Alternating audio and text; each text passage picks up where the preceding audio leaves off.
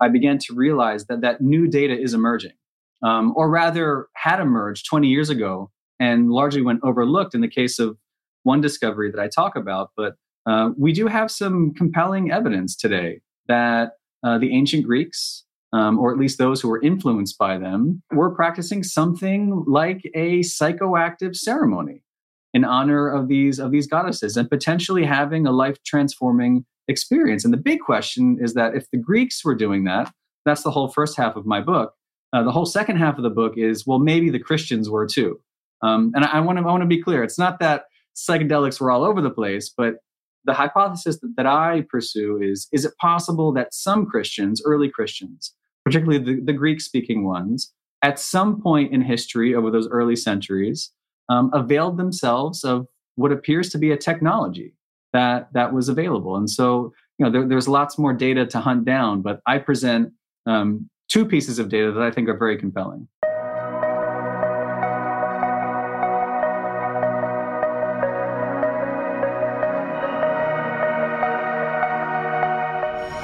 Hello, everyone, and welcome to Field Tripping. Today, we talk with author and lawyer Brian Muraresku about how psychedelics may have been instrumental to the rise of Christianity, why, despite writing one of the most acclaimed books on psychedelics, Brian himself has never tried them, and why to die before you die means that you don't die when you die may be the secret to a lifetime of happiness.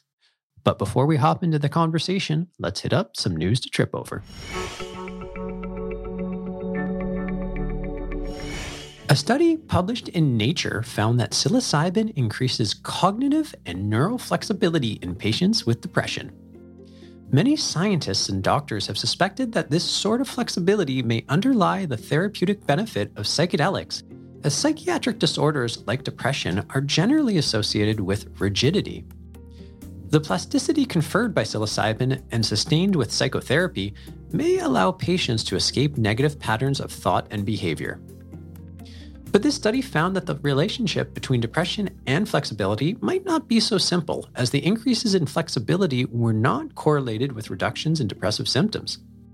Just as too much rigidity can be harmful, too much flexibility can be harmful too. It can be destabilizing, especially when it's prolonged. This speaks to the importance of personalized therapies. Some people benefit more from flexibility than others, and everyone has a uniquely optimal balance between rigidity and flexibility. On to today's conversation. I'm here with Brian Muraresku, a graduate from Brown University with a degree in Latin, Greek, and Sanskrit, and a graduate of Georgetown Law who has debuted his first book a little over a year ago titled The Immortality Key. His work in this text explores pharmacological influence dating back to ancient times and impacting religion and many of the scriptures we're familiar with. In reading The Immortality Key, it is revealed that the use of psychedelics may have been instrumental to the development of Christianity and potentially many modern religions as we know them. These findings and philosophies have been impressively written by Brian and admired by so many since its first release, me included. Brian, thank you for joining us today, and welcome to Field Tripping. Awesome. Good to see you, Ronan. You too. Thanks for making the time. First question for you is, as one reformed lawyer to another, although I don't know exactly how reformed you are, but doesn't it feel good to be outside of the pure practice of law? The reformation process continues. Maybe this is the true reformation. There you go. Are you still practicing today? I do still practice here and there, actually. Not as much as I used to. And my life has become fairly psychedelic over the past year. Sure. But I look forward to holding those licenses for a few more years. Yeah, fair enough. And how do you balance that? I mean, I saw you were doing some work on cannabis as well recently, right?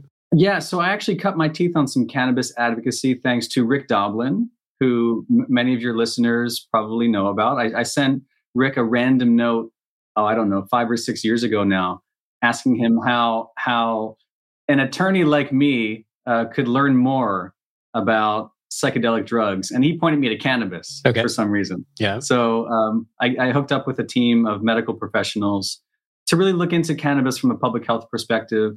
They did some really great work at Doctors for Cannabis Regulation. And then I had the distinct honor of representing a guy named Mike James, who, as far as we're aware, he was the first professional athlete in the US to actually file therapeutic use exemption. It's called a TUE with the NFL to use cannabis as an alternative pain management technique. And we sat there in arbitration with the NFL and lost, but it was a conversation worth having. Yeah, totally. That's awesome. I mean, I'm obviously a lawyer as well, still qualified despite my best intentions, and obviously did a lot of work in cannabis before getting into the psychedelics industry. So our paths are very similar, but you're a classicist, and I was probably a classist when in high school and thinking about going to university and studying the classics and all that mumbo jumbo. I was on a straight shot to trying to get my business degree and then into law school, which in hindsight was maybe a little foolhardy, but I guess I'm pretty content on where I landed. But please, if you could, give us a little bit of your path. So you went to undergrad, you studied the classics. What attracted you to them? What persuaded you to go into law school? And ultimately, what persuaded you to write a book about psychedelics, or to randomly email Rick Doblin to say, how does a lawyer like me do something with psychedelics? Good questions. Let me see if I can remember. So, I mean, classics were the reason I went to Brown University. I was, it was my path there. So I'd started learning Latin and Greek when I was 14, or Latin at least. And then I picked up Greek when I was 15, thanks to the Jesuits at St. Joe's Prep in Philadelphia. And 4 years later, I was better at that than I was at math. And so when I was applying to schools, all I would talk about was my love of ancient language. And so that's how I caught the train up to Providence, Rhode Island. And so I thought that I was going to do a PhD or maybe go to seminary, become a priest. There's not much that you can do with Latin and Greek. True. Those are two of the career options. And then at some point, and I read about this in the book, I really did hear the grad students talking about the job market for classicists. And I was tired of being broke. So I went to law school. And 3 years later was working on Wall Street. But I never left my love of classics behind. And so while I was there trying to learn about the international markets, part of my brain was just steeped in the past. And when I first read about Roland Griffiths and the team at Hopkins and everything they were doing with psilocybin, I started to connect some of those dots in terms of the ancient mysteries, and wondering, if people today are having this transformative experience, like in an afternoon, over the course of a few hours, why couldn't that have been happening 2,000 years ago, 20,000 years ago? And so I continued practicing law. And then nights and weekends, I was trying to hunt down this mystery for a good 12 years. What do you remember the moment where you kind of had that light switch go on, being like, hey, if people are doing psychedelics now and having these experiences, why didn't they do it back then? And where did you start when you're like, oh, that's an interesting idea? Like, how do you take that from a cool idea being like, I'm going to dig into this? YouTube. So I was going to say Uncle YouTube. Google, but YouTube works well. Well, see, YouTube was relatively new at the time. This is 2007, right? And the way I heard about the Hopkins study, it didn't hit my radar until like a year after one of the first publications. So I think they published one of their early studies in 2006, and I read it in the summer of 2007. It was in The Economist. And I read about this in the book. It's a true story. I was sitting on the 57th floor of what used to be the One Chase Manhattan building, overlooking the East River. And for no particular reason, it was a year old at that point, I pick up this copy of The Economist, and there was an article you can still find online called The God Pill. And Gordon Wasson, of all people, was mentioned in the first paragraph. And for those who don't know who Gordon Wasson is, he was this J.P. Morgan banker turned ethnomycologist, and he co-wrote the book that fascinated me when I was an undergrad, The Road to Eleusis. So Wasson wrote that together with Albert Hofmann, who famously discovered or synthesized LSD back in the 1930s, and this ne'er-do-well classicist named Carl Ruck at Boston University. Now, I'd always loved that book, and I hadn't thought about Wasson in years and years. And there he is in The Economist, and they're talking about psychedelic drugs, which I knew nothing about, and to this day have still never personally experimented with. And that's what started the rabbit hole. And so I just started reading everything I could that Wasson had written. Hoffman, I got into Terence McKenna, and went down a lovely rabbit hole. Can you give anybody who's listening right now who hasn't had a chance to read The Immortality Key Can you take us through the very Indiana Jones-esque adventure in the book? Okay, what's the best way to describe this? It's this real life Indiana Jones crusade through the libraries and archives and museums and catacombs, largely in the old world. And so it's my retelling of my own process of discovery over these 12 years. Well, from 2007 and 8 till about 2020, right? To the very beginning of the pandemic. My writing process ended just as the pandemic was beginning. So nice timing.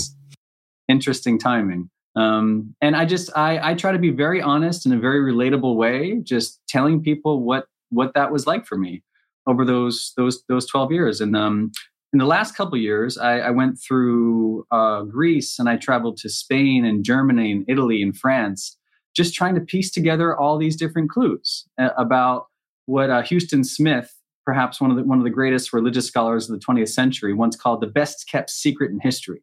So how can you talk about a best kept secret and not be intrigued? And so it was his supposition that something was involved in this religious rite that we call the Eleusinian ceremonies, kind of one of the more well-known rituals from ancient Greece 2,500 years ago, probably older than that. But there was always this question about what was happening in those ceremonies. What were the Greeks really up to?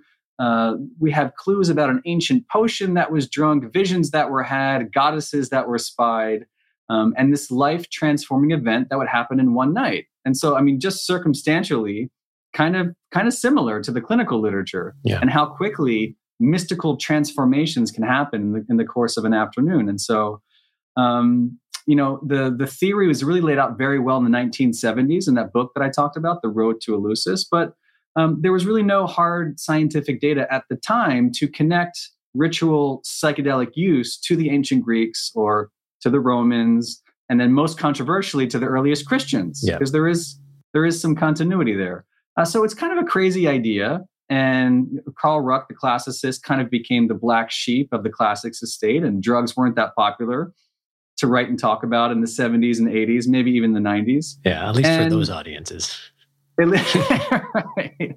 But then to my surprise, as I started talking to people, and this is all in the book, I reached out to all these professors and all these scientists and had these meetings at Harvard, and we're talking to these archivists in Rome. Like, nobody was really that shocked by the hypothesis. And, my goal was always trying to find the scientific data.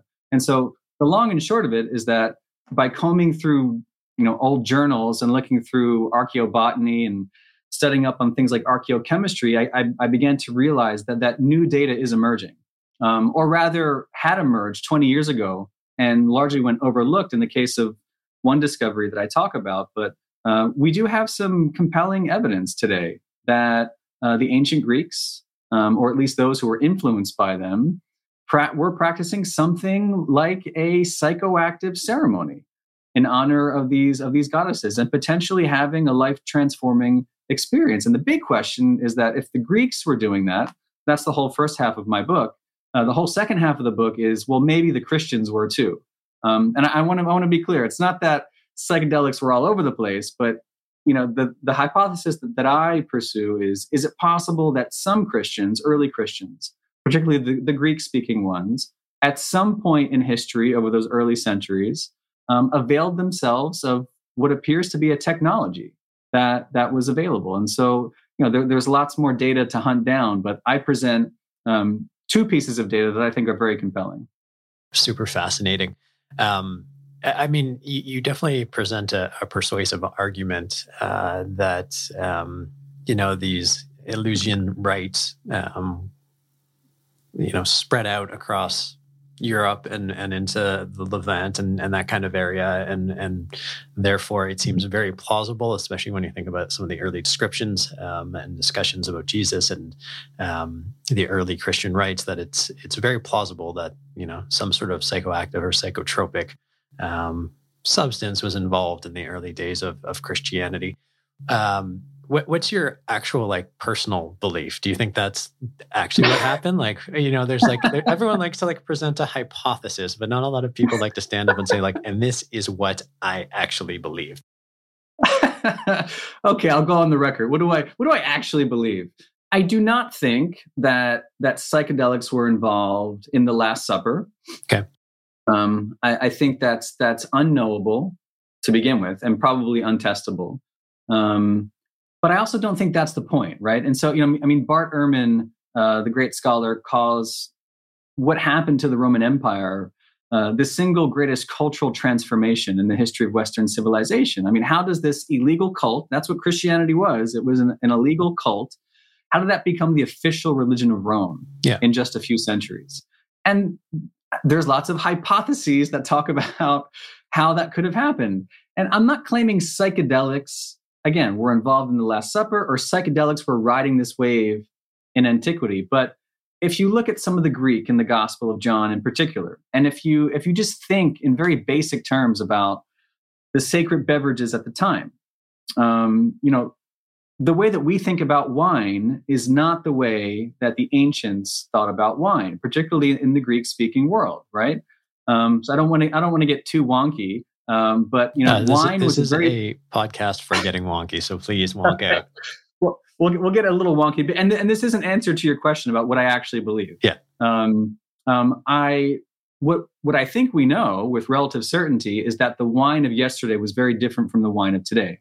And what do I mean by that? So if you think about the world 2,000 years ago, this is a time before distilled liquor, before distilled spirits. There weren't potent drinks like that. That wouldn't happen until centuries later. And if you think about the word alcohol, it comes from the Semitic alcohol, and that may seem like a nerdy linguistic point, but you can read the whole New Testament and you won't find the word for alcohol because the Greeks didn't have a word for alcohol. When they thought about wine, they thought, again, about a very versatile beverage, which was routinely mixed with plants, herbs, fungi, sometimes toxins. You could kill somebody with a hemlock spiked wine. You could perhaps precipitate a vision with a mandrake spiked wine or black nightshade. I didn't find any evidence for mushrooms, but we did find evidence, for example, of an ancient beer that seems to have been spiked with ergot.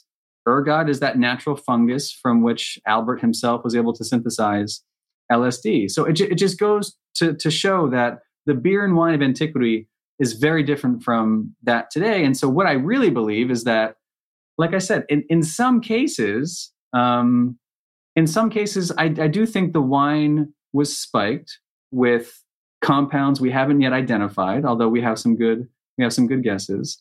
That could have facilitated an ecstatic experience.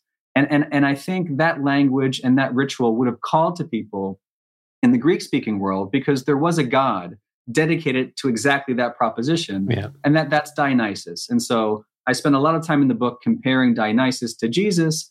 And the big question I ask is, like, how would somebody in the first century have thought about Jesus, or the second century? If you're a Greek speaker and you know about this funky wine splashing around, and you know about these ecstatic visions and this madness that Dionysus calls you to, is it possible that at least some folks look to Jesus, look to Christianity for the same type of experience? It's an open question, but I do think there's something there. Yeah, the comparison between Jesus and Dionysus is incredibly fascinating. And it wasn't the first time I had actually seen that. Actually, when I had watched, did you ever see the documentary called Zeitgeist? I think so, yes. Yeah. And they go through three things. They talk about the World Trade Center, they talk about the monetary system, and they talk about religion, and they drew the comparisons between Jesus and Dionysus. And, it's fascinating. And I remember...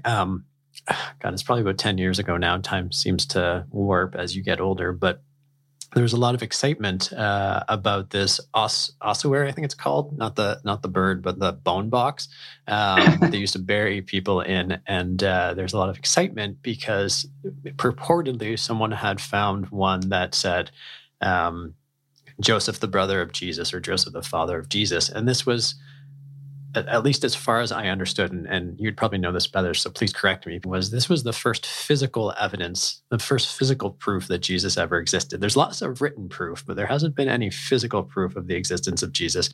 And so, like, this box represented, it turned out it was a fraud, according to subsequent analysis. But it was really interesting to the idea that, besides the written record, there's no proof of Jesus. written record's pretty persuasive, but you can see how quickly, in light of that, how narratives of Dionysus and other traditions could be woven into the narrative of what we understand to be Jesus to this day. And so it's all very, very fascinating to me.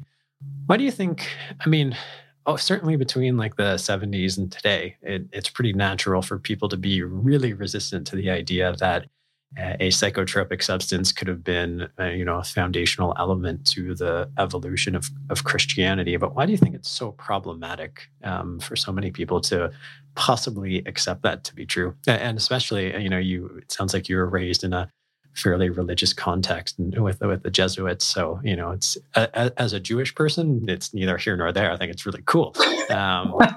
So why should it be surprising that non-ordinary states of consciousness are instrumental to the foundation of a lot of religions, but this one seems particularly problematic? Do you think there's a reason for it beyond just the war on drugs?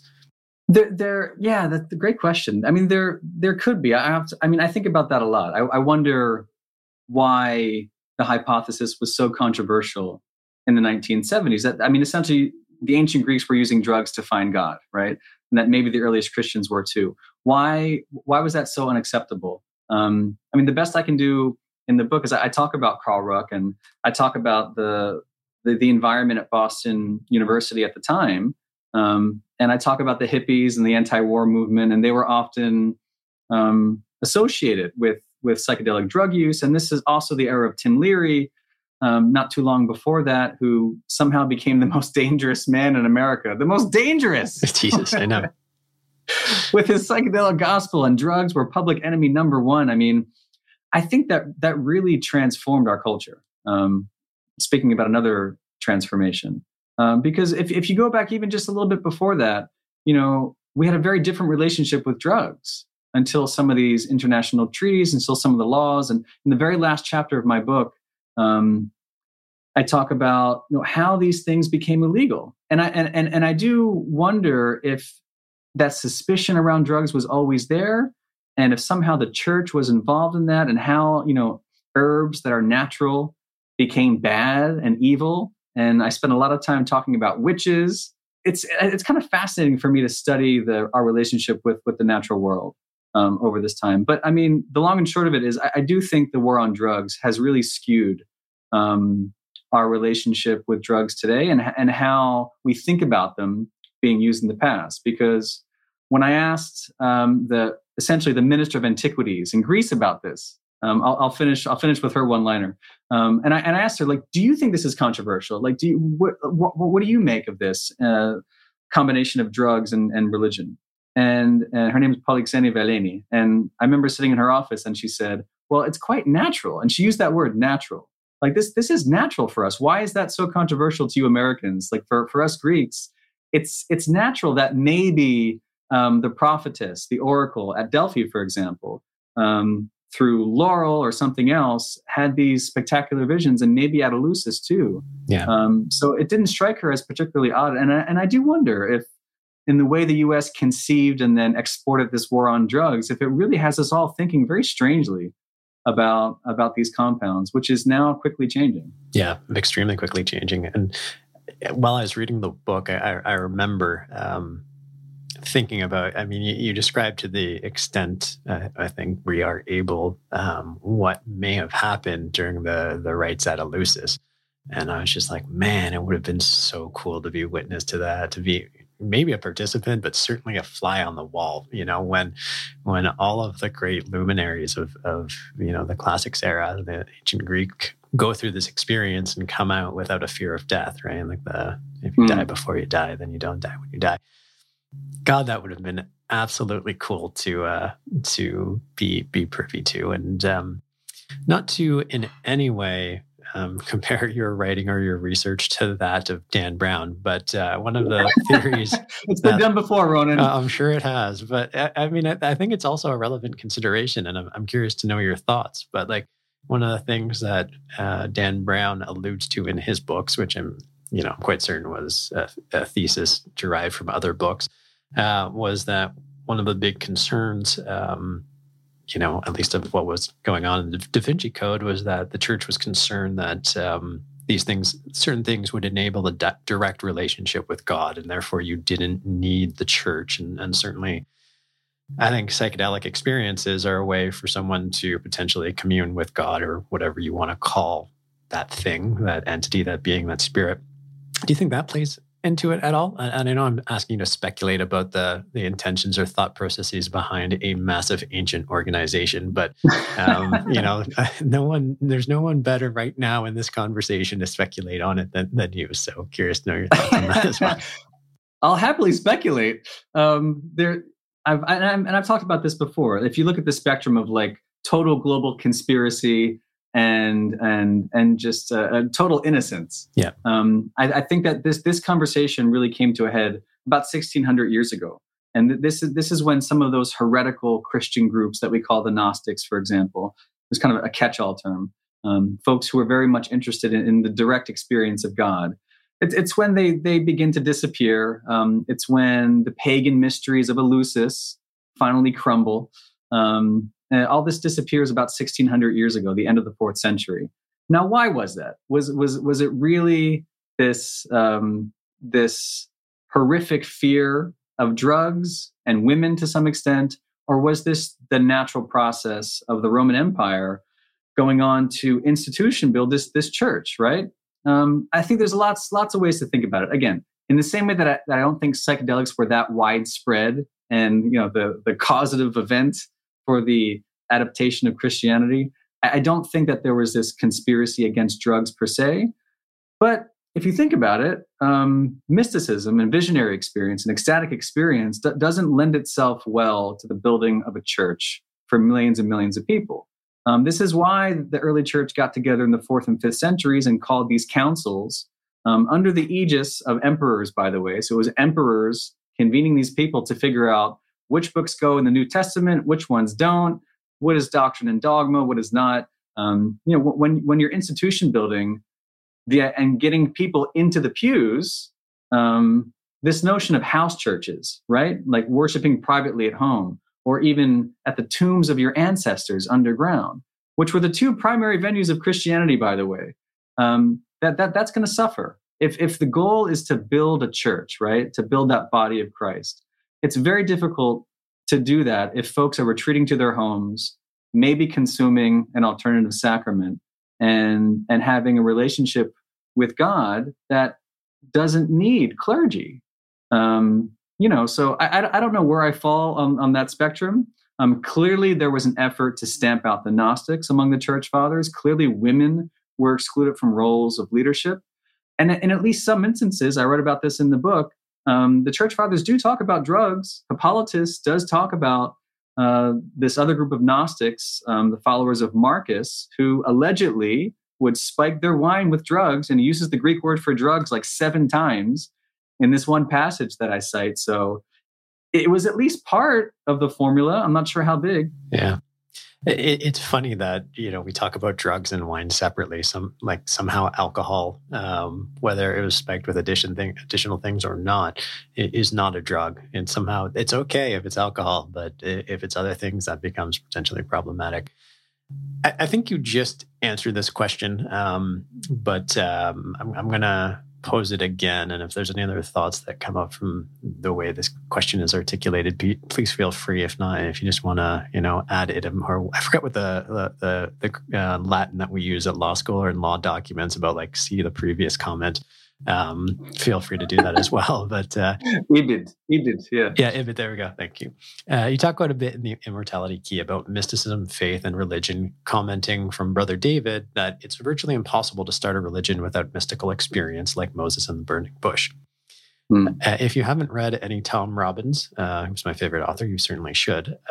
He once wrote that religion is nothing but institutionalized mysticism. The catch is mysticism does not lend itself to institutionalization. The moment we attempt to organize mysticism, we destroy its essence. Religion then is mysticism in which the mystical has been killed. Do you think that that's the natural evolution of all mysticism? That eventually someone seeks to try and organize it for maybe genuine reasons, maybe control reasons. And that actually kind of stamps it out. Because I know growing up Jewish and Reform Judaism, there's nothing mystical about that experience whatsoever. It is quite the contrary. And based on my limited experiences with churches, although, I guess I've been indirectly privy to some of the ecstatic experiences that certain churches participate in, like talking in tongues and all that kind of stuff. It does feel like a lot of the mysticism has been sucked out, and it's become an instrument of societal regulation. I won't say control, because that implies some sort of intent, but it takes the mystical and then turns it into a form of regulation, which may be necessary for the evolution of society. Maybe not. We don't know. We've never really existed in a context where it hasn't evolved that way. But what are your thoughts on that? Yeah, it's a great question. We talked about that a little bit before, how some of these heretical sects just didn't lend themselves well to organized religion. I mean, they were bound to die under the weight of their own secrecy in some cases, as much as they were exterminated by the church hierarchy. I mean, the secrets tend to die. We haven't talked about that yet, but these mystery rites at Eleusis, Dionysus to an extent, early Christianity. I mean, this was secret stuff, secret sacraments, secret recipes, secret private experience. So that stuff isn't going to mainstream itself, and it's very difficult to do that even today. I'm reminded of what Alan Watts said about mysticism, writing about your question in the 1960s. He said that like nothing is more abhorrent to the power structure than setting up a democracy in the kingdom of heaven. And that's what mysticism would do, is that it democratizes religious experience and makes it real and present for people. And to the extent that psychedelics tap into some of that mystical core that you can find, I would argue, at the center of Christianity, at the center of Judaism and other faiths, it makes psychedelics a little suspicious, maybe. And it reignites a conversation that appears to have been had 1,600 years ago. But mysticism is important. Forget psychedelics. Elaine Pagels makes this point, another scholar of early Christianity. Like, there would be no Christianity without visionary experience. Yep. You mentioned Moses, but Paul falling off his horse on the road to Damascus, yep. Struck blind by this heaven-sent light. That's an ecstatic experience. Peter is described as being caught up in trance in the New Testament. And then you look at all the saints and mystics over time, they often had a tense relationship with Rome or the power structure. And maybe the same in the Orthodox Church to an extent, although it's a bit different there too. But there's always been mystics, and there's always been this power struggle that I write about between the bureaucracy and the mystics. Brother David talks about that as well. So this is well known. What isn't well known is what the balance is between the two. And are people today thirsty for bureaucracy, or are they thirsty for an actual experience of something that could reorient like the very direction of their lives? You have not, you said at the beginning, experienced psychedelics, and I want to sort of probe into that. Certainly I understand it from the perspective of writing the book, maintaining objectivity. But based on, and it's been how many years now since you finished writing? I know it was published more recently, but how long ago did you finish writing it? I finished about 18 months ago, I suppose, yeah. And the 18 months that have transpired, why have you still continued to maintain the position of not having had such an experience? And to be clear, like, this is coming from, I am not objective anymore, given Field Trip and everything I do. But until middle of 2018, when we decided that psychedelics seemed like a really interesting area of opportunity, both from an impact perspective and a business perspective, I had never tried them either. I was generally anti-drug. Wow. Up until that point, Wow. not entirely. Certainly through my teen years, I was. Into my 20s, I discovered how fun alcohol could be, but I didn't really drink until second year of university. And then after that, like, I didn't really choose to parse much further. I saw no need to try cannabis, even though I tried it a handful of times, or psychedelics, or anything else. Certainly our experience in the cannabis industry, and when I say our, it's because the same people who founded Field Trip are the same people I worked with in the last business. We got into cannabis, not having much experience with cannabis, not having much affiliation. So you're talking to a person who, has walked that line of being like, I was never really interested in it. But now that I've discovered it, not just for its mystical and spiritual applications, which I think are quite profound and meaningful, but discovered it and explored it more from its practical, medicinal, medical applications. It is quite. They are very powerful. I do understand what all the hype is about on a very firsthand level. So you're speaking to a friendly audience on this question, but I'm curious. It's interesting. I mean, my abstention from psychedelics, I think, says a lot about how and why I think about them and ecstatic experience generally.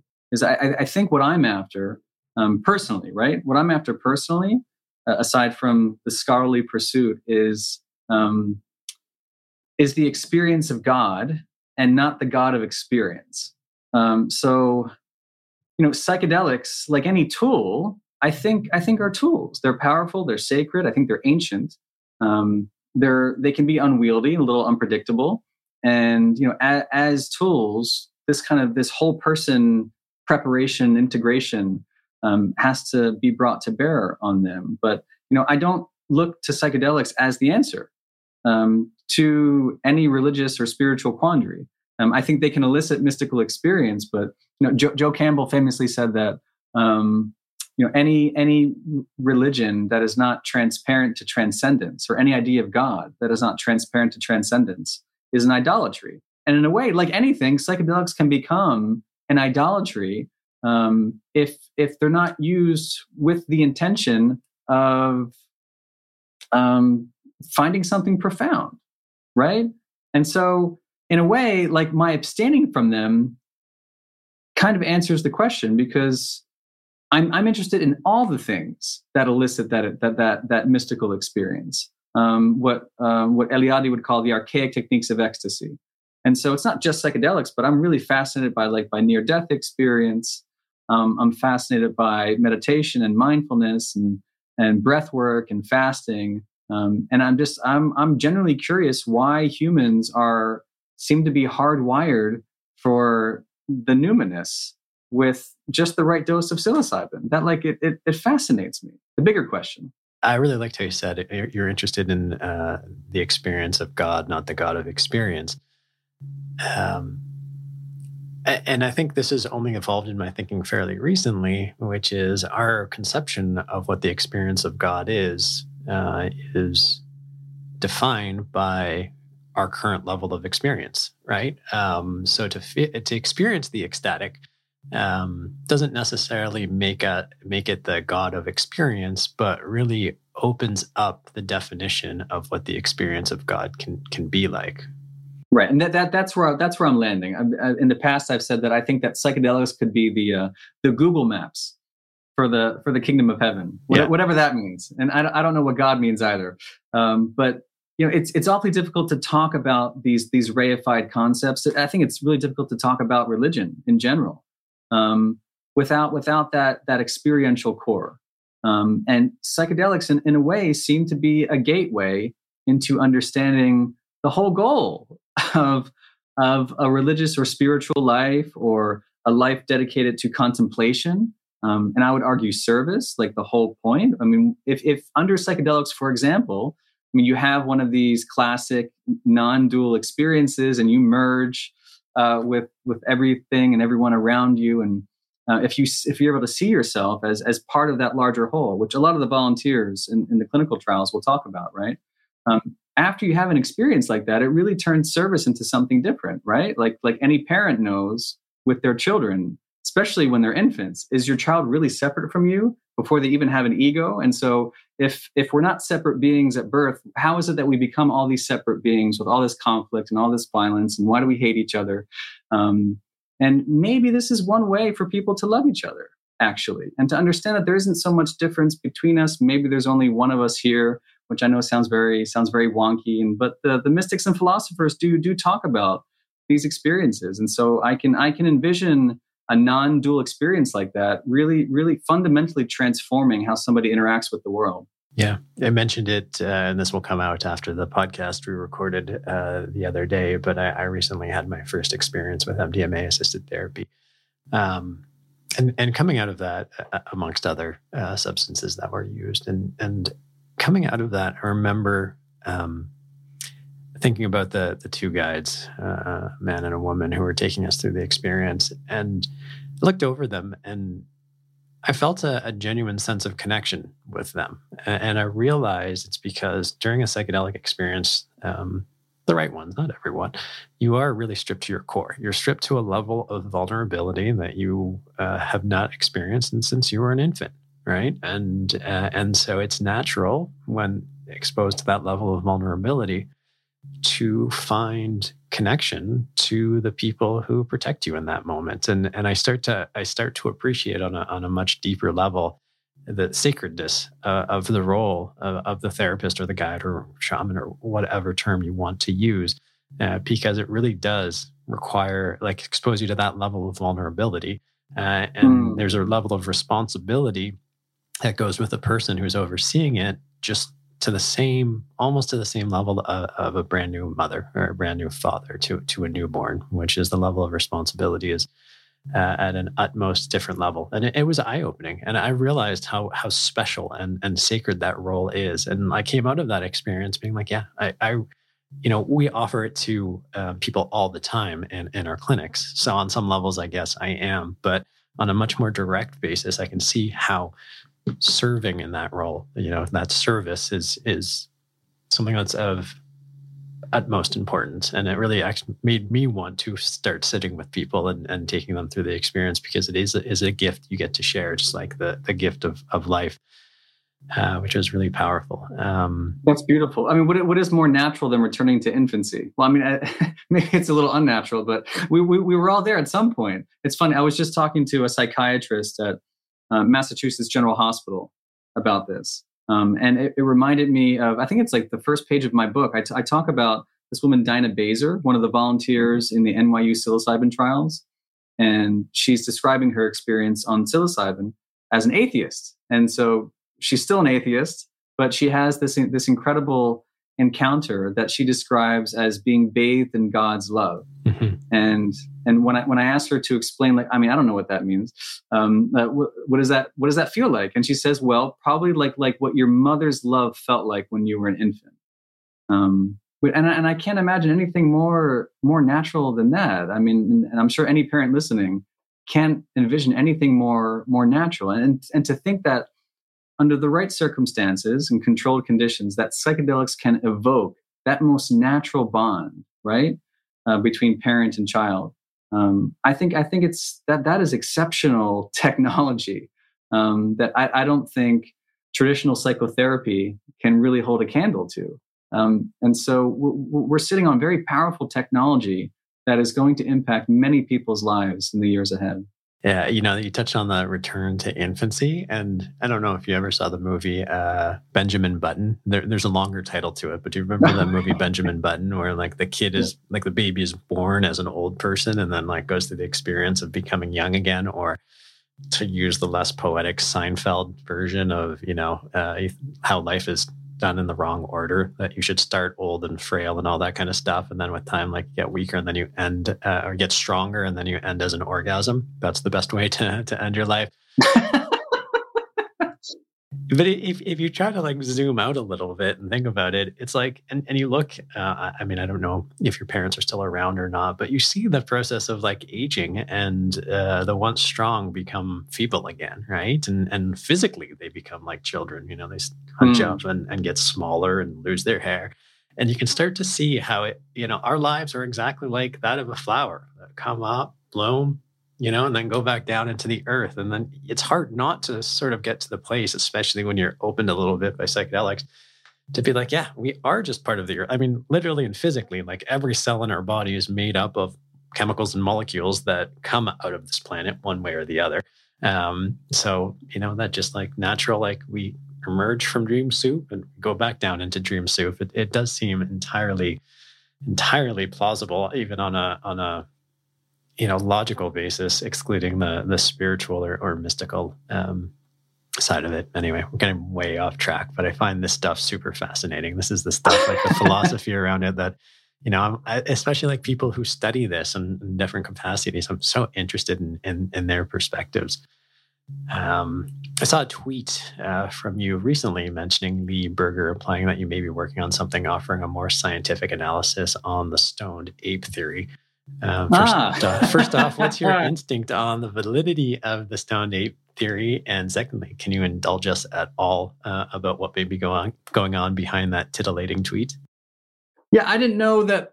Yeah, exactly. Well, thank you for noticing that. The reason I mentioned that is because my colleague Lee Berger, who is a paleoanthropologist in South Africa, he mentioned that on a podcast, which I thought was fantastic. I didn't know he was ready to talk about that. So I've been talking to Lee for over a year now about this, actually. Listen, I'm in the same way that I approached the best kept secret in history, or this notion of psychedelic potions, right? Yeah. Among the ancient Greeks, maybe the earliest Christians.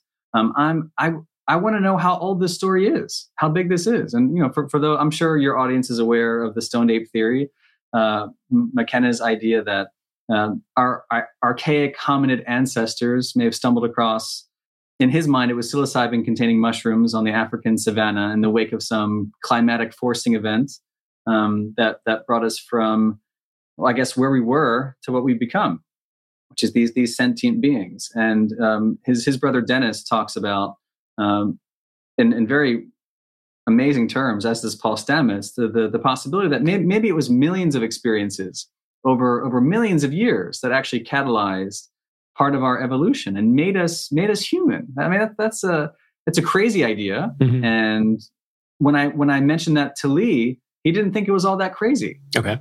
To my surprise. Yeah. And we're trying to figure out other ways to test this. Just like with organic residue analysis and archaeochemistry, if you can go into ancient vessels and look at material culture from thousands of years ago, is it possible that going back tens, hundreds of thousands of years, right, with technology that maybe hasn't been invented yet, or maybe it's proteomics, or maybe it's some new dental calculus analysis, which is lots of fun.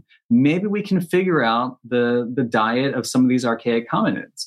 Even Lee, in his own case, was able to figure out what, I think it was Sediba, one of these older species, was ingesting 2 million years ago, which is crazy, which is kind of crazy.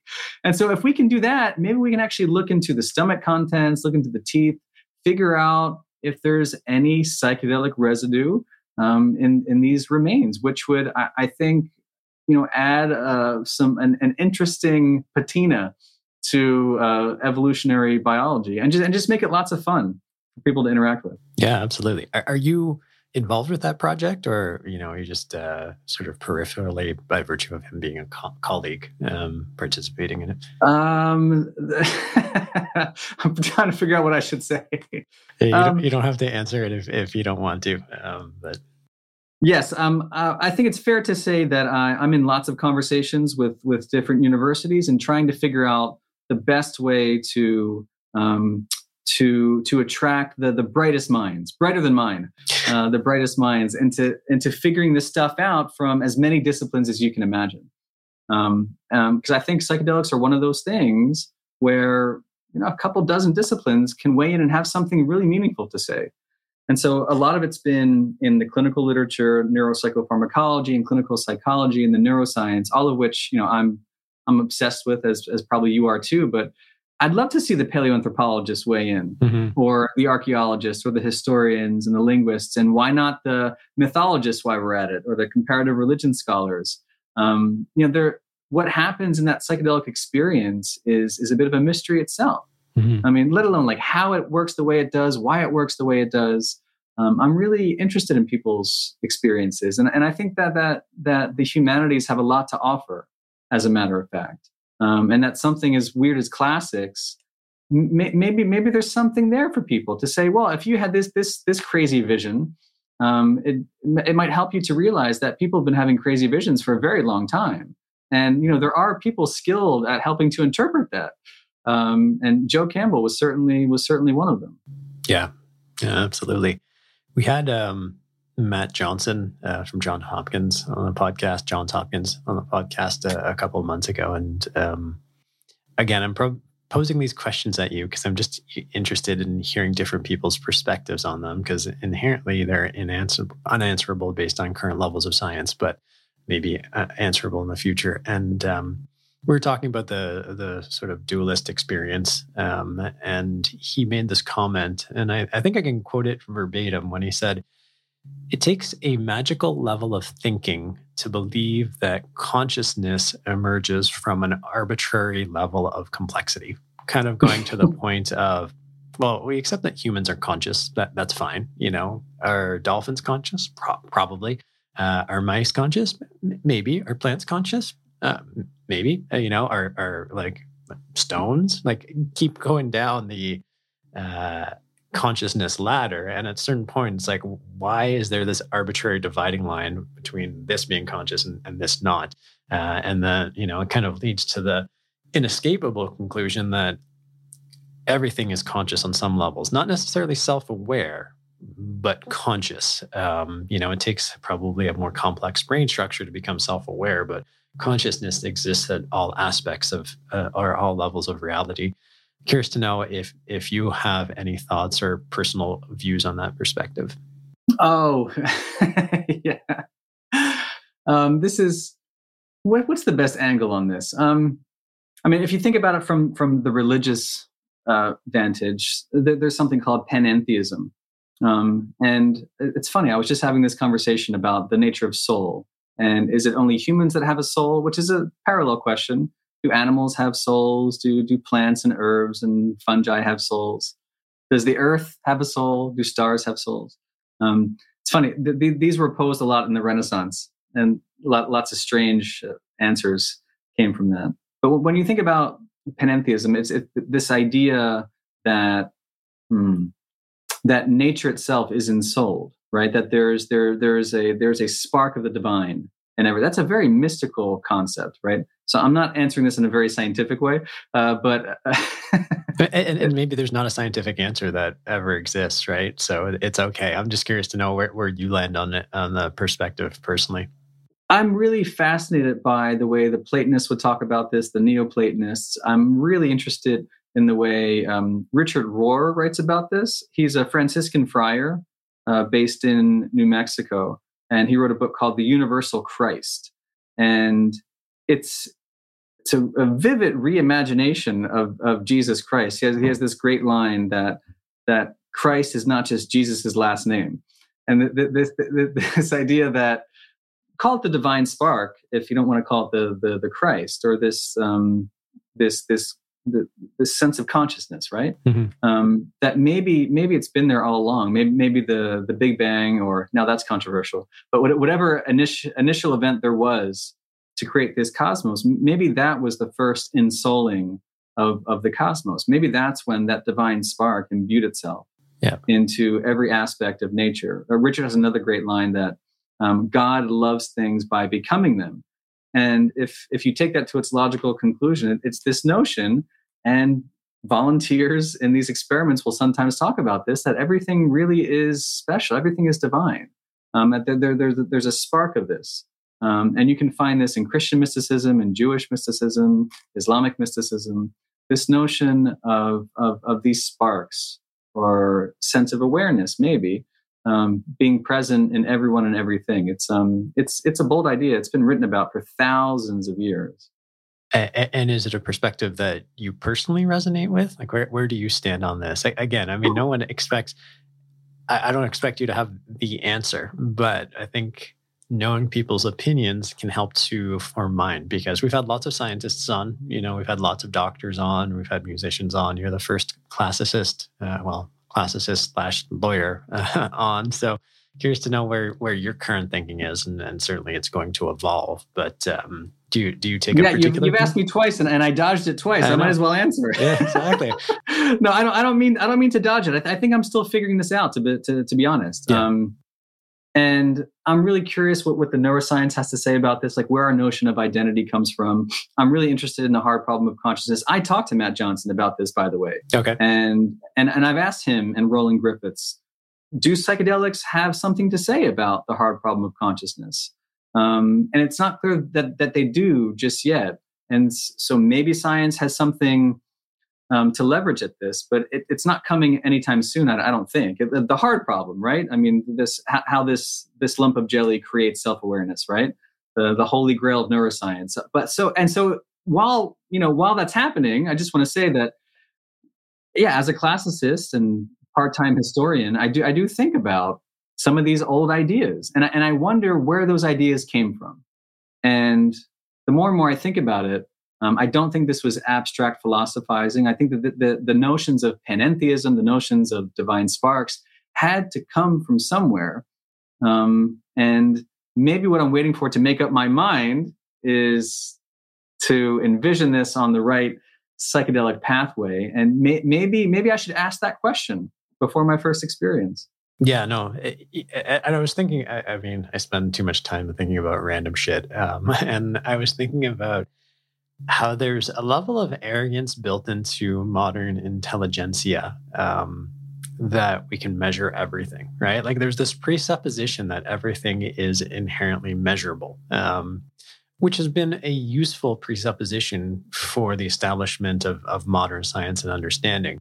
But I don't know that it necessarily translates into answering the ultimate questions that we're kind of talking about. But even in your answer, which I think was entirely fair, it's like there's a presupposition of like, what does the neuroscience say about it? And it's like, well, maybe the answer is never going to be found in neuroscience or physics or anything along those lines. But most modern humans are like, well, the answer is going to be in science eventually. And it's like, well, I think that's a very big assumption. It may be valid, and I'm not saying it's not true, but it does require a big leap of faith that everything that needs to be measured is measurable. And I'm not entirely sure it is. Maybe it is, maybe it isn't. But the more I lean into it, I realize it's all dream soup, I guess, is the best way to experience it. Like when I had my first ketamine assisted therapy experience, like I felt like I was pulled into the beating organs of the universe, of that life force, of the divine, however you want to experience it. And like that was all that was and all that ever will be. And we just get to pop out every once in a while and experience something different, and then we kind of go back into it. And it was a very profound embodied experience for me. Like it was real. It wasn't just something in my mind. It went to a deeper level. Anyway, these are the things I find super interesting. And I know we're very far away from the conversation of the immortality key, but the conversations about mysticism, that's what I'm really fascinated about. And I think the way you frame the immortality key and the conversation behind it leads to a great conversation about this stuff. No, we're right in the middle of it, Ronan. I mean, the very first chapter of the book is called Identity Crisis. And it's that artificial divide between science and religion that wasn't always around in the past. And when I think about these mystery rites and these rituals, it strikes me as a proto-science, and that because not everything of value can be weighed and measured, that's a line from my book, knowing that these experiences carry value in and of themselves. And I think the Greeks, amongst other things, they were obsessed with death, and they looked to these mystery rites, whether at Eleusis or the mystery rites of Dionysus, or even some of these incubation techniques that I talk about, as ways of exploring the nature of the soul and the underlying structure of the cosmos. I mean, to think that by just laying down dead in a tomb or a cave-like setting, this practice of incubation, that you could somehow arrive at answers. I mean, that flies in the face of the Western scientific paradigm. And yet the people who created the Western scientific paradigm were lovers of the irrational, lovers of the ecstatic, and they were fans of alternate modes of knowing. And so, like, I love neuroscience, and I do think it will, of course, it adds to the conversation. Of course, it adds to layers of complexity. But I think the Greek vision coming to fruition is the combination of empiricism and also this more maybe subjective experience, which is very, very valuable. And again, can't be weighed and measured, and yet it seems to upend people's lives in an afternoon in the case of psychedelics. Yeah. And I would just say, like, how would you weigh or measure the love of your child that we've talked about a few times? The things that, I mean, in my case, like, motivate my entire life, I can't prove to you that I love my daughters. I mean, how do I capture that for you? I can make a good argument about it, but I can't mathematize it for you. So I think that's how psychedelics seem to be a really interesting way of potentially healing this divide between science and religion. That's a great insight. I think this kind of turns on the same kind of answer, but I read a Vox article. As I mentioned, I've become intellectually enamored with Kara Swisher and Scott Galloway recently after meeting them at Code. And in this article, you said, we're trying to figure out what this means for the future of medicine, what it means for the future of religion, philosophy, society at large. I think the next 10 years are going to prove to be really transformational, not just for the United States, but for the rest of the world. This is a question I've been thinking about quite a bit lately. And the way I've been framing the question in my head is, to what end is this great psychedelic renaissance and awakening that we seem to be on the cusp of? What do you think? Because I thought about this, and I very briefly had the opportunity to pose this question at Code, and the question was, so we use psychedelics to address people's trauma. We use psychedelics, assuming they're as effective as a therapeutic modality as we think they may be. So we address trauma, we address depression, we address all of these things that we need to heal in our souls that we kind of carry from birth onwards. Then what? Biologically, we can't live, I don't think, in sort of peak state. We can't live in the ecstatic state biologically. Our biology is not built for that. So to the extent that we're going to always be swinging between peak state and normal state, in that movement, there's always going to be time for jealousy, desire, greed, all of somewhere in there, potentially, maybe, I don't know. So it's like, okay, so what if psychedelics show us everything we expect them to show? Where do we end up? And so just curious to know, I have a feeling you may have turned your mind to this question a little bit, but have you given thought to that question of like, what is the great end of this, not just psychedelic adventure, but I think the whole philosophical adventure that we're talking about right now? Oh, that's a big one, Ronan. Yep. Yeah, of course. Yeah, I think about that all the time. It keeps me up at night. And again, it partially answers the question why I haven't done psychedelics. I think they're a tool to the awakening, potentially, of consciousness, whatever those sparks we were talking about, or that return to infancy. Let's call it that. Yeah. This very natural return to childlike awareness, right? And you can find allusions to that in the New Testament, by the way. But just what would it mean for a vast number of people to re-enter a childlike sense of awareness, where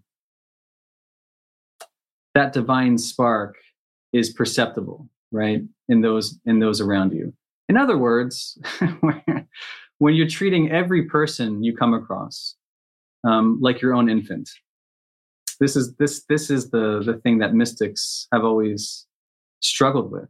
And yet it seems like we have technology for this. And this is what Huxley was writing about. This is what Watts was writing about in the 1960s. Are we on the cusp of a popular outbreak of mysticism? Because I don't think that the psychotherapeutic tent is big enough to hold this experience when people go in and have things that shatter their ontology. And atheists are talking about being bathed in God's love. Like, something's happening here that clearly has therapeutic benefit. But, the so-called healthy normals that comes up, what would it mean for like tens of millions of people, hundreds of millions of people, or even once, even for a brief day, to experience that ego dissolving sense of unity with everyone and everything around them? Have we captured lightning in a bottle? This is big speculation, but to think that having that kind of encounter is no longer accidental, which is the way it's been for thousands of years, right? Like through natural born visionaries, natural born psychics and mystics and saints. It's always kind of been accidental.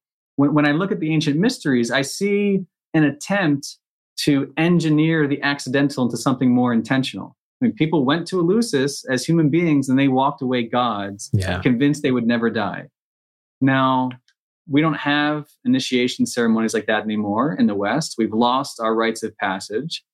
Are psychedelics part of regathering those rites of passage that you can find in traditional societies the world over? What would it mean for us to wake up with mature eyes, looking out on a world that the mystics describe as an illusion or a dreamlike world?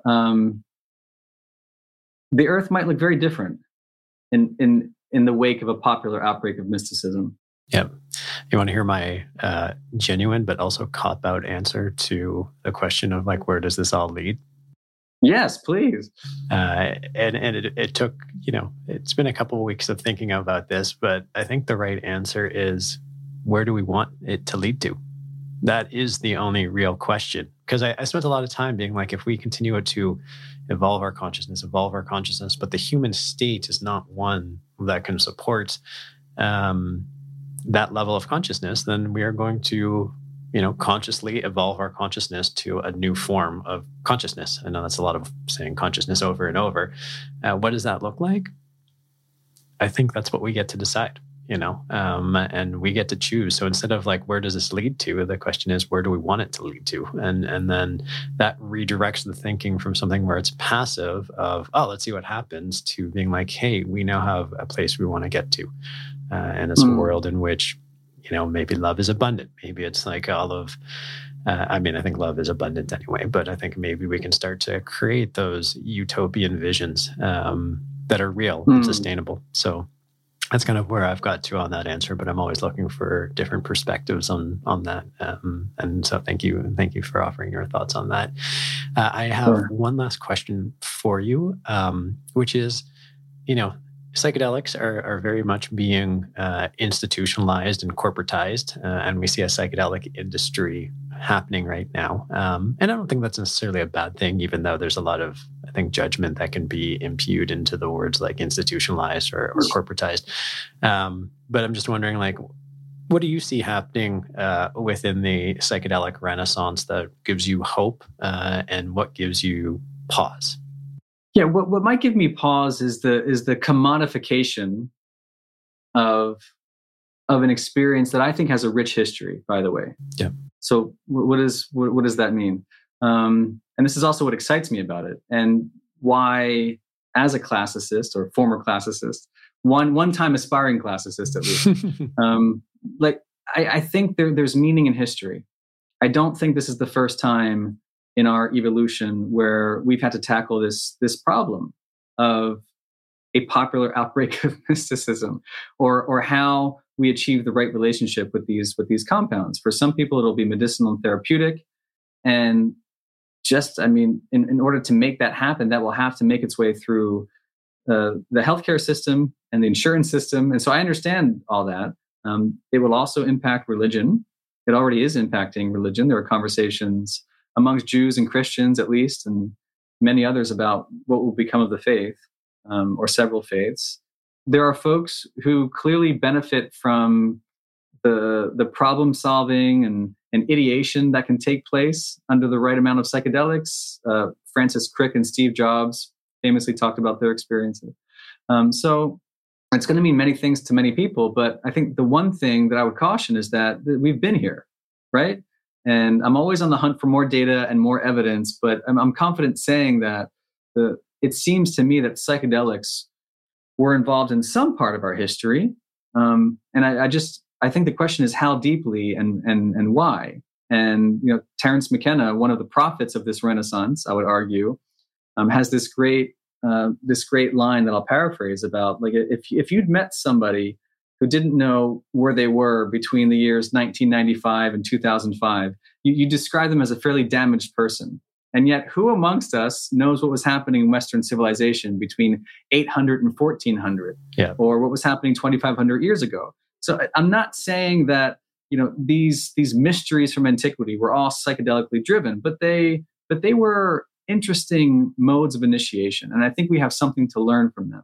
And I think we have something to appreciate from the loss of these rites of passage, and properly incorporating what that means today in Western civilization for people who have iPhones and want to figure stuff out. We're not all going to disappear to the mountains. Not everybody's going to go to South America to try ayahuasca.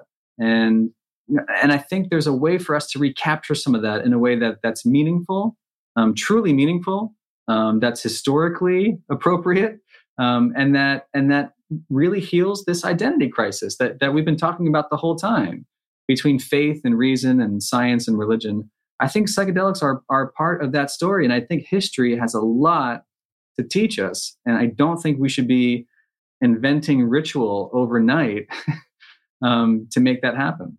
One thing you said just gave me like a blast of optimism, which is like, we have been here before, right? You know, on the cusp of like incorporating psychedelics meaningfully into society. We saw that in the mysteries at Eleusis in Greek culture, which have been the foundation of modern Western culture and have been the source of many things that I think we hold dear.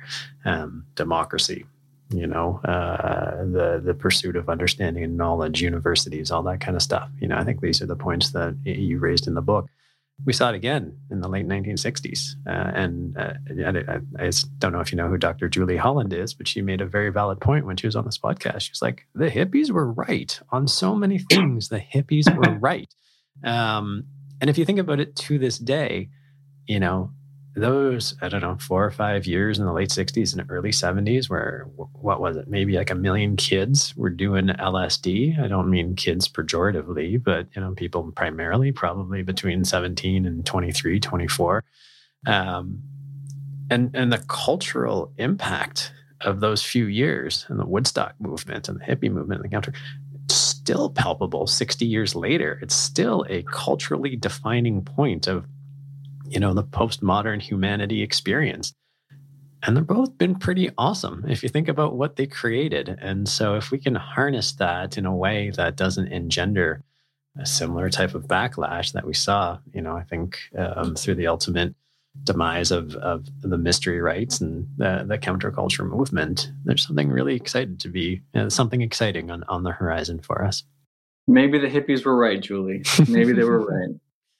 On that note, Brian, thank you so much for joining us on the podcast today. It's really nice to connect. Oh, I meant to ask you, by the way, how did you get connected with our mutual friend, Randy? I wish I could remember. I think it was one of those random messages that came through that I randomly responded to. Yeah. And we had just the best time. Yeah. In Pismo Beach. Yeah. That's absolutely right. Well, where do you live? Are you based in Philadelphia still? I'm just outside DC. Oh, you're just outside. Okay. Well, one of our next clinics is actually opening up in DC. So if you desire to have your first psychedelic experience be on ketamine in a wonderful clinically supervised setting, we'll be just around the corner from you, should that be an opportunity. Wow. How about that? Yeah. So keep it in mind. It's an open offer available to you. It's on the agenda. Awesome. Well, thanks so much, Brian. I really appreciate it. It's been a delight to speak with you, and thank you for sharing your perspectives on all of these things. Likewise, Ronan. Thank you.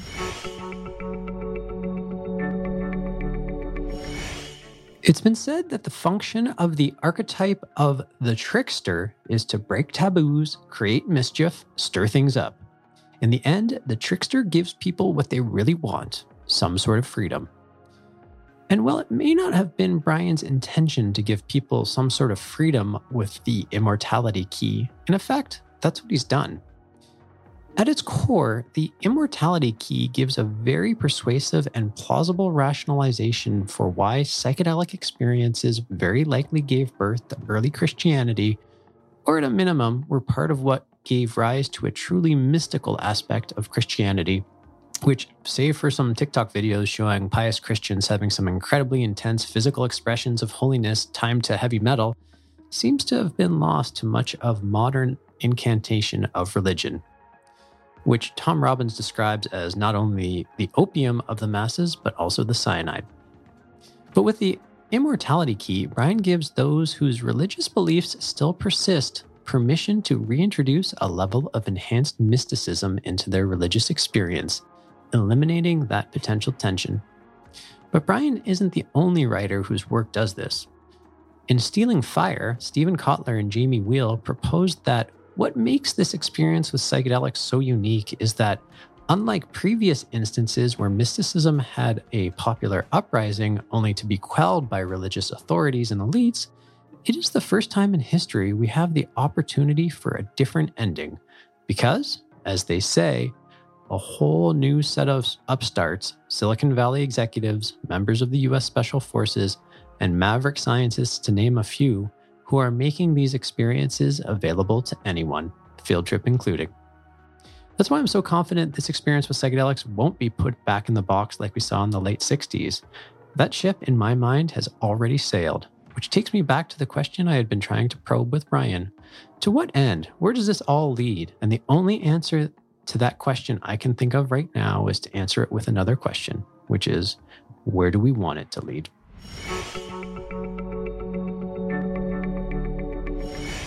Hi, Ronan. I want to get into psychedelic therapy for some mental health issues, but with COVID, I just don't want to keep going into an office, and obviously would want to do this more than one time. How can I safely microdose from home? Thanks. There's a lot of interest in microdosing these days. And I should make it clear that as much as there's a lot of anecdotal evidence of people reporting incredible benefits from microdosing, the current evidence seems to suggest that microdosing is no more effective than placebo, which isn't bad in and of itself. I mean, if you can will yourself to be better through the placebo effect, that's fantastic. And if microdosing psychedelics enables you to will yourself to feel better through the placebo effect, that's also great. The truth is, though, that most psychedelics are still illegal right now. So getting your hands on psychedelics to microdose is probably the biggest challenge and the biggest risk involved in this. That being said, if you do find a source to provide that you feel comfortable with, because at the primary, with any kind of medical decision, it's always got to be a risk-benefit analysis. So you need to make sure that the benefits outweigh the risks. So make sure you trust your source if you are actually going to be doing this. The important thing with microdosing is to make sure you find a protocol that makes sense and works for you. And I think there are a number of different resources that seem pretty credible in terms of the right microdosing protocols. I know Paul Stamets talks about his Third Wave and Double Blind both offer courses on microdosing. So I strongly encourage you to read about it. And that would probably be the best way to go about microdosing. The basic rule, though, is you don't want to take it every day, simply because you can develop a tolerance for it. So you need to take it, or general belief is that you take it for a few days, take a break, take it for a few days, and continue around this pattern. The one kind of known risk associated with at least long-term chronic microdosing is that most classic psychedelics like LSD and psilocybin do engage a potential risk around what's called the 2B liability. Which is if you engage or agonize the serotonin 5-HT2B receptor too often, it could create some heart valve issues. The likelihood and risk of it, generally speaking, is probably still relatively low, but it's something that you have to keep in mind. So if you do engage a microdosing protocol, I suggest you do it for a period of time and then take an extended break. And then if you feel the need to resume then. But I wouldn't recommend microdosing forever in perpetuity because that does create some risks. So those are the things I would think about. Inform yourself, make sure you have a great supply, and try not to do it every day for the rest of your life, because when it comes to that risk-benefit analysis, you start to swing into the risk outweighing the benefits. As a quick reminder, you can record your how-to question for us and we will play it on the show. Just go to speakpipe.com/fieldtripping, or you can email us your questions at fieldtripping@castmedia.com. That's cast with a K. Also, please follow, rate, and review our podcast and sign up for our newsletter at fieldtripping.fm or wherever you get your podcasts. Thank you for listening to Field Tripping, a podcast that's dedicated to exploring psychedelic experiences and their ability to affect our lives. I'm your host, Ronan Levy. Until next time, stay curious, breathe properly, and remember, every day is a field trip if you let it be one. Field Tripping is created by Ronan Levy. Our producers are Conrad Page and Harley Roman, and associate producers are Sharon Bella, Alex Sherman, Macy Baker, and Tyler Newbold. Special thanks to Cast Media, and of course, many thanks to Brian Murarescu for joining us today. To learn more about Brian's incredibly profound book, The Immortality Key, check out his website, brianmurarescu.com. That's BrianMurarescu.com.